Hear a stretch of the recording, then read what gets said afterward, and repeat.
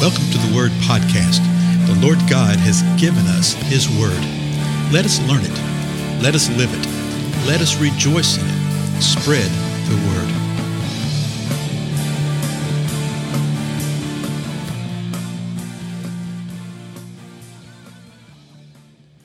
Blessings, everybody. This is Dale. Thank you so much for joining with me today on the Word Podcast. We're pressing on through the Gospel of Matthew. We're up to the 13th chapter. Yeah, we spent many episodes on that 12th chapter. Boy, there's so much there. So the 13th chapter is interesting because what we're going to learn right here is pivotal to understanding a certain element of the Scripture, particularly the way that Jesus spoke and the way He taught, how He used parables. I've actually done an entire podcast sequence and series on parables, and I don't remember what number they are. If you really wanted to hear them all, if you haven't heard them before, just drop me a note, and I'll sing you whatever the number is. I'll have to look it up. I don't really have all the podcasts divided up that way. It'd probably be a smart thing to do, but I just haven't done it. And but anyway, if you've heard it before, that's great because repetition is at the heart of knowledge, right? So here we are. We're in the 13th chapter of Matthew, and it says this. We covered this in the previous episode, that day Jesus went out of the house and was sitting by the sea. So apparently it was the same day that all this stuff happened in chapter 12. It could carry the idea of that on a particular day Jesus went out of the house, was sitting by the sea. Okay, it doesn't really matter. So he goes out of the house where he was, and he goes and sits by the sea, which makes you wonder why. I suspect that what we see in the next verse gives us a little insight into that, because we know that when he was teaching in the 12th chapter there, that there were disciples were there, that religious rulers were there, Pharisees were there, scribes were there, that the crowd was there, that his mom and brothers were trying to get in, which tells you that it was so crowded they couldn't get in. Okay, so now Jesus relocates from that house out and sits by the sea. You got an open beach.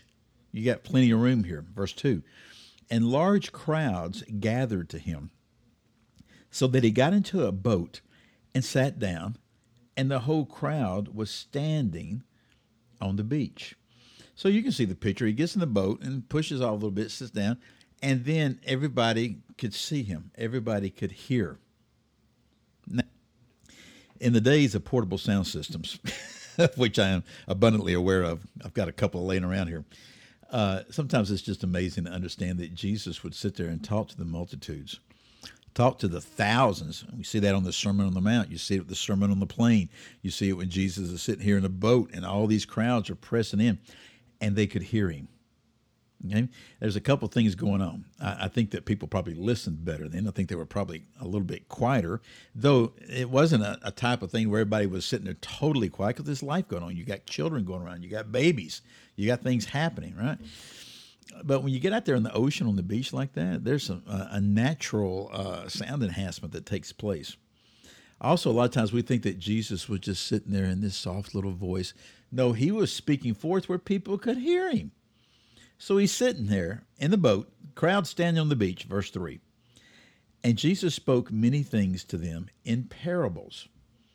So Matthew's letting us know that he speaks to them in parables. So let me tell you what's going to happen here in this chapter, and then we'll look at the first part of it today. Jesus is about to speak a parable. The disciples are going to ask him later, why are you speaking in parables?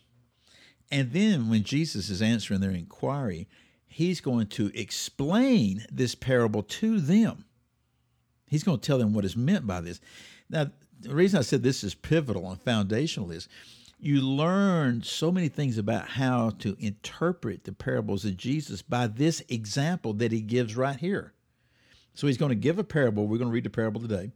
And then later on, we'll see where he gives the interpretation of the parable, and we'll go, oh, okay, that's how you handle these things. And this one right here, like I said, is foundational to all of them. So verse 3, Jesus was speaking many things to them in parables, saying this. So this is Jesus talking. Behold, the sower went out to sow. And as he sowed, some seeds fell beside the road, and the birds came and ate them up. Others fell on the rocky places where they did not have much soil, and immediately they sprang up because they had no depth of soil. But when the sun had risen, they were scorched, and because they had no root, they withered away. Others fell among the thorns, and the thorns came up and choked them out. And others fell on the good soil and yielded a crop, some 100-fold, some 60, and some 30. Then Jesus says this last thing he says is, he who has ears, let him hear. Or literally means listen, pay attention to this. If you have ears, pay attention to this. So what's going on with this? I'm not going to try and interpret it because Jesus is going to interpret it later, right? What you do is you pay attention, folks. Just pay attention to what Jesus said. A lot of times people call this the parable of the sower. Well, that's fine because it starts off, there was a sower who went out to sow. Other people call it the parable of the seed. And it is because he's sowing seed. There's a seed, that's fine. I'm more inclined to call it the parable of the soils because you have 4 very distinct soils. The same seed is sown by the same sower. The same seed falls on the soil, but then it has 4 very distinct outcomes. The first one, what happens? The seed falls beside the road, and the birds come and eats it up. So the seed falls on hard ground right here, and what are birds going to do? Snatch it up immediately. The other one, it falls upon a rocky place. Okay, well, there wasn't a lot of soil, but there was enough soil to where it sprang up. Okay, there was enough soil to where that mystery of a seed springing into life, which mankind still cannot explain, okay, that it springs up, but there's no depth of soil. So that when the sun comes along, he says right here, when the sun is risen, it scorches it because it doesn't have any root. It hasn't tapped into any type of water, even though it has sprung up and it's growing, but then it withers away because there's no root, and the sun scorches it. So you have a hard soil right here. You have a rocky soil. The others fell among the thorns, or literally up on the thorns, okay? And the thorns came and choked them out. So the thorns are there, and the soil is soil that can grow things because it's growing thorns, okay?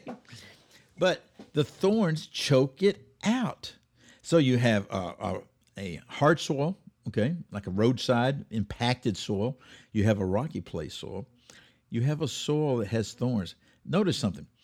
The first one, the birds ate it up. There was no fruit or whatever. The second one, it sprang up, but then the sun comes along, scorches it, withers it. The other one fell among the thorns, and the thorns came up and choked them out. Apparently, they'd sprung forth, because you got to have something to choke out, but the thorns choked it out. Then the last one, the others fell on good soil and yielded the crop. So you have a good soil here, and there's a crop. Some of it's 30, some of it's 60, some of it 100-fold. But there's a crop. He who has ears, let him hear. May we hear what the Lord is saying here. Like I said, he'll tell us later what this is and what the picture is. But I think it speaks to the world today. I think it speaks to the body of Christ, folks. Those who profess to believe. Because there's a lot of people who profess to believe who are not really true believers. They're false professors because they haven't really heard the truth. They've heard religion, but they haven't heard the truth. Let those who have ears hear. Again, I'm Dale. I'll see you all in the next episode.